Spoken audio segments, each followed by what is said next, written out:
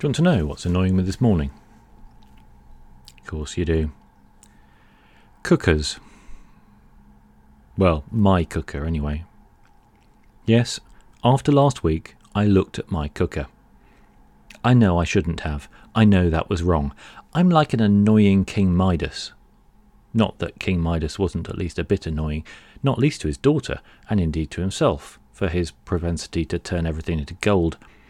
I do not do that, for which I'm grateful, capricious Greek gods, if you're listening, can't be too careful, so at least I'm spared that extra level of annoyance. But I do seem to find it elsewhere, and the other day I ran across it in my kitchen. I was cooking. Well, specifically number one's son was cooking, by which I mean number one's son was occasionally swanning in and doing something related to food in between playing Fortnite and getting generally distracted by watching videos online, after which the kitchen was left much like you'd imagine after an 18-year-old's party, if the 18-year-old was a mad bull and the party was held in a china shop. On which note, I understand that actually bulls get a very bad rap, and if you actually released one into a china shop, I believe Mythbusters did this, they walk round really carefully because while they understandably want to get a bit horn-pokey with people who want to get stabby with them, actually they have very little beef with porcelain. And I use the word beef inadvisedly. Where were we? Cookers. Ah, yes. As is the way with these things, I'm going to describe my cooker. Most of it is absolutely fine. 4 hobs, the traditional number. Too big, too small, like a rubbish version of the countdown numbers game with hobs. Now, I don't know where that's going, so let's leave it. It has a clock, which I have to adjust manually, which I think is good. It means the government can't change the hour without telling me, and only the cooker and my watch remain in that unsullied category. As I mentioned last week, the microwave also doesn't adjust, but I've learned to ignore the time on that since it's impossible to adjust and only serves to anger me. The cooker has a clock which works the way I'd expect. I press the adjust button until the number I want to change is flashing, and then I turn the turny thing. The knob, if you will. So, we're all still fine. Everything is good. The upper oven, because it has 2, has a nice dial with numbers on it. The numbers correspond to a temperature that you'd ideally like the oven to get to. But we all have to live with compromises, and my upper oven compromises by getting vaguely near to a heat, but not actually there. It does the little ding to say, "I've done what I can, mate, the rest is up to you," and we're there.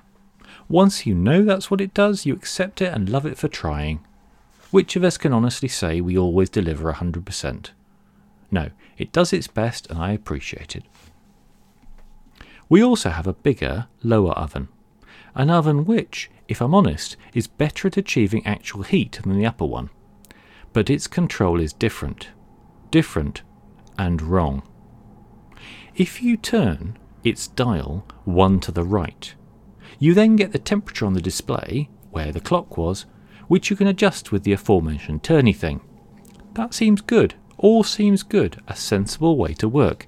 Except that control, the one which I used to turn it on, that wasn't a switch. That was a dial, and it had other things on it.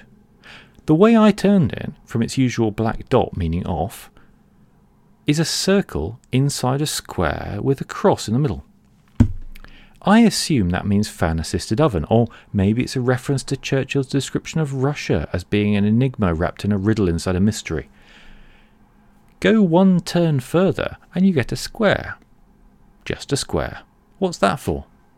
I've no idea, but it turns the oven on with a slightly lower initial temperature, although you can still amend it with the turny thing.